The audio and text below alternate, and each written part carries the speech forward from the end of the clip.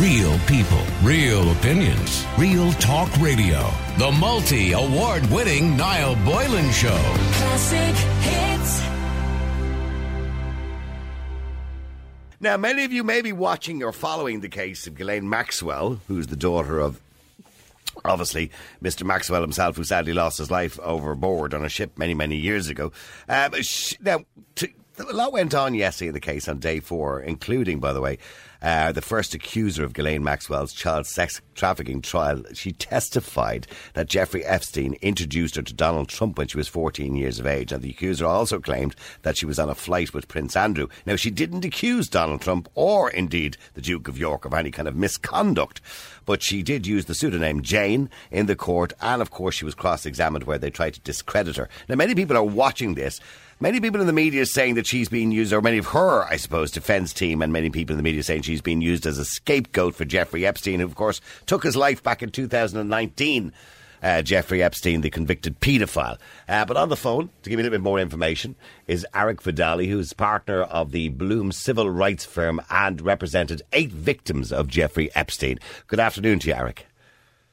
Good afternoon. Arick, a lot of people very interested worldwide in this case. Of course, Ghislaine Maxwell has portrayed herself as a victim and somebody who's been scapegoated for the crimes of Jeffrey Epstein, who's not around to answer for his crimes anymore.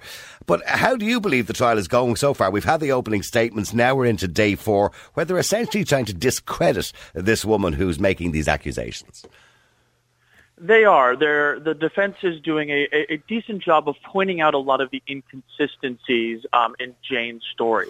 The problem for the defense, though, what's great for the prosecution, and of course Jane, is it's pretty normal for victims of sexual abuse to have minor discrepancies in their story. That's actually an indication of credibility as opposed to the opposite. Whereas if a victim had told the same exact story with the same exact details every single time, that would be more of a sign of perhaps someone not telling the truth. So it's an interesting strategy, and the defense has done a lot of interesting things. In the opening statement, instead of really blaming Jeffrey Epstein and calling Ghislaine the scapegoat, they sort of defended Jeffrey Epstein, and they even referred to Jeffrey Epstein as a 21st century James Bond, which I thought was Oh my. Okay, now, just to remind people, the charges, of course, in this particular case involve 4 alleged underage victims and multiple locations over a 10-year period between 1994 and 2004. There's also 2 counts of perjury, but they'll be tried separately. But if she goes down for these particular 4 alleged underage victims, or the charges in these cases, she could get up to 80 years in jail, because, of course, America holds no prisoners. So, I mean, that's a terrible long time. And is she making any, does she admit to any part of this whatsoever? That's a good question. And from what I can tell from the first couple of days of trial is she is not admitting anything. Her defense team is really defending every single aspect of every charge, even going so far as to defend Jeffrey Epstein, which I just think was sort of a surprising strategy here. They're trying to pick apart the memories of all the victims. They're saying Ghislaine was a scapegoat. But what they didn't say, what I thought was surprising, I kept waiting in the opening statement for the defense to say that Ghislaine never had any idea what Jeffrey Epstein was doing. They never said that. They got close and said that Jeffrey Epstein had secrets, compartmentalized his life, but they never went so far to say Ghislaine didn't know, or go so far to say Ghislaine was a victim of her own manipulation or something along those lines. And what is the accusation? The accusation, of course, is that there's 6 counts of enticing minors in sex trafficking over a 10-year period. So in other words, that she went out and procured these girls from what we believe were girls who were in a very vulnerable position, young girls who maybe didn't have family or who were out on their own and maybe in a new city. Is that the insinuation, that she went out knowing that she was bringing them back to Jeffrey Epstein for him to use them for sexual pleasure? Is that the insinuation?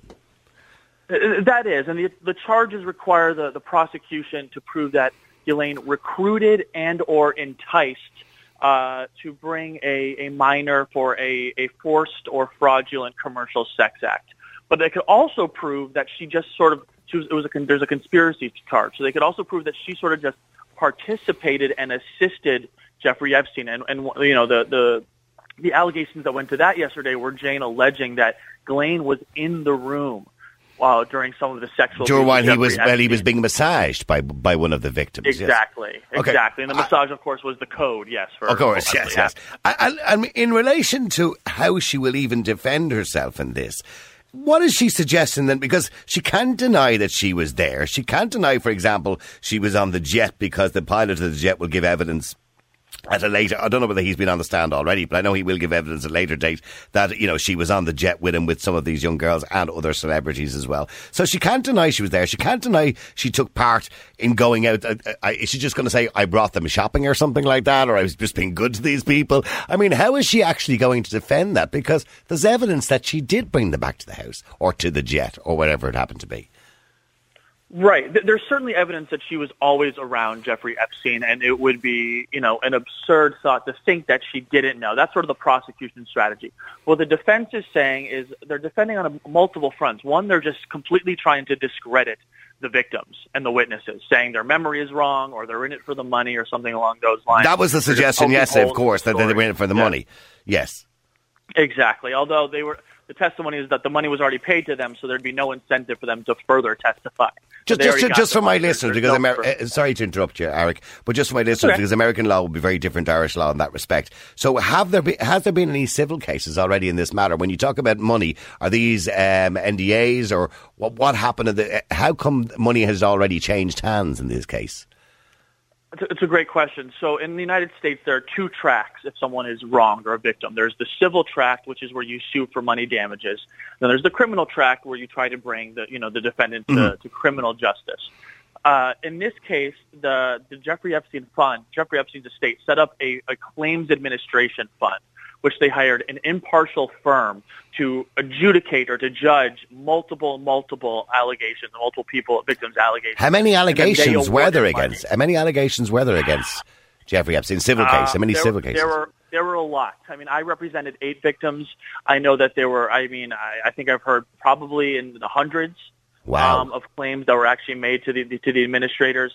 So what we saw yesterday and in the last couple of days is that Jane went through that program and was awarded money by the claims administrators. Okay, so it's similar to a redress, what they call a redress scheme over here, which is a standard scheme of redress where people can get money or compensation if they've been wronged by the state or by anybody else. Okay, and so Jane had already got money, so to speak, and the claim to discredit her yesterday was, well, you're only in it for the money. Exactly, and then the prosecution pointed out, do you have any stake in the outcome of this trial? Do you have any financial stake in what happens here at this trial? And the answer, of course, was no. Mm-hmm. Now, what was her demeanour yesterday? I mean, did she break down on the stand? Did the judge intervene at any stage when the cross-examination became too difficult? I thought she was very strong and very brave. You know, I'm sure I don't have to tell you or your audience that it is a very difficult thing for a sexual abuse victim to get on a witness stand and take cross-examination, tell their story to Jeffrey, about what happened with Jeffrey Epstein, the worst thing that's ever happened in their lives, and then to tell that story to strangers and be nitpicked and cross-examined and questioned about it is a very difficult thing to do. There were a couple moments when she broke down crying, which of course is understandable, but I thought she was very brave, very strong, and really held her composure very well in what was a very, very difficult situation for any person. Also, the jurors, of course, were told that Maxwell and Epstein were partners in crime, and in that same trial, they're now being told that names like Prince Andrew, Bill Clinton, Donald Trump, and many others will probably be named as well throughout the course of this case. Now, again, there's no suggestion by Jane that these men had done anything wrong, be it the Duke of York or Bill Clinton or Donald Trump, but it's still not, for these high-profile people who kind of hung around with Jeffrey Epstein, it's still not good to have their name mentioned in a courtroom under these circumstances. Right. I don't think anyone wants to be mentioned or affiliated with Jeffrey Epstein for very obvious reasons. And certainly with the pilot's testimony and Jane's testimony, there were some very high-profile names, mentioned. It's not surprising, to someone, like myself who's worked on these cases. What Jeffrey Epstein did is he would flaunt his relationships with powerful people as a way of controlling and intimidating his victims. So it was a really, really terrible and sad scheme he did. He would show pictures of himself with these very powerful, influential people, and that's how he kept his victims silent and afraid for so long. This case, how long do you think it's going to last? It's going to last, I think, they're predicting about 6 weeks. Mm-hmm. I know that there was an issue about, Christmas break, and so I think it's going to go through Christmas. I think it's going to last. It's going to last 6 weeks. There's going to be a lot of evidence, a lot of witnesses. It'll be very interesting to see how it all plays out.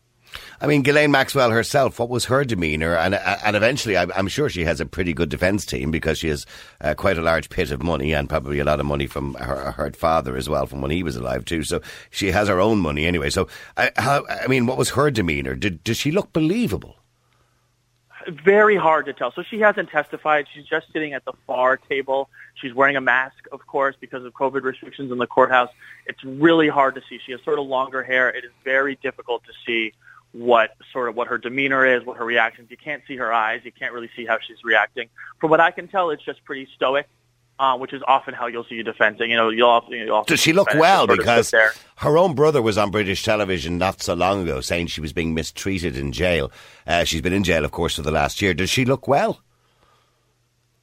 It's really hard to tell. I haven't seen her really in person. It's just from very distant with the mask on. But okay. I did see that her brother yesterday made that allegation. Yeah, that she had been mistreated in jail. I don't know how true those allegations. I know they are being investigated and how true those allegations are. Well, look, we will wait and see what is happening in this case. If you were a betting man, Arick, how do you think the case is going? Is it going in her direction or their direction? I think it's going in the prosecution's direction. One difficult thing for prosecution is you just have to kind of present evidence, but you don't get to explain the evidence and why it's important till the end. Mm-hmm. So a lot of times during the trials, you think the defense is winning until the prosecution gets to give their closing argument and tie all the pieces together. So it's really hard to judge until you get to that moment.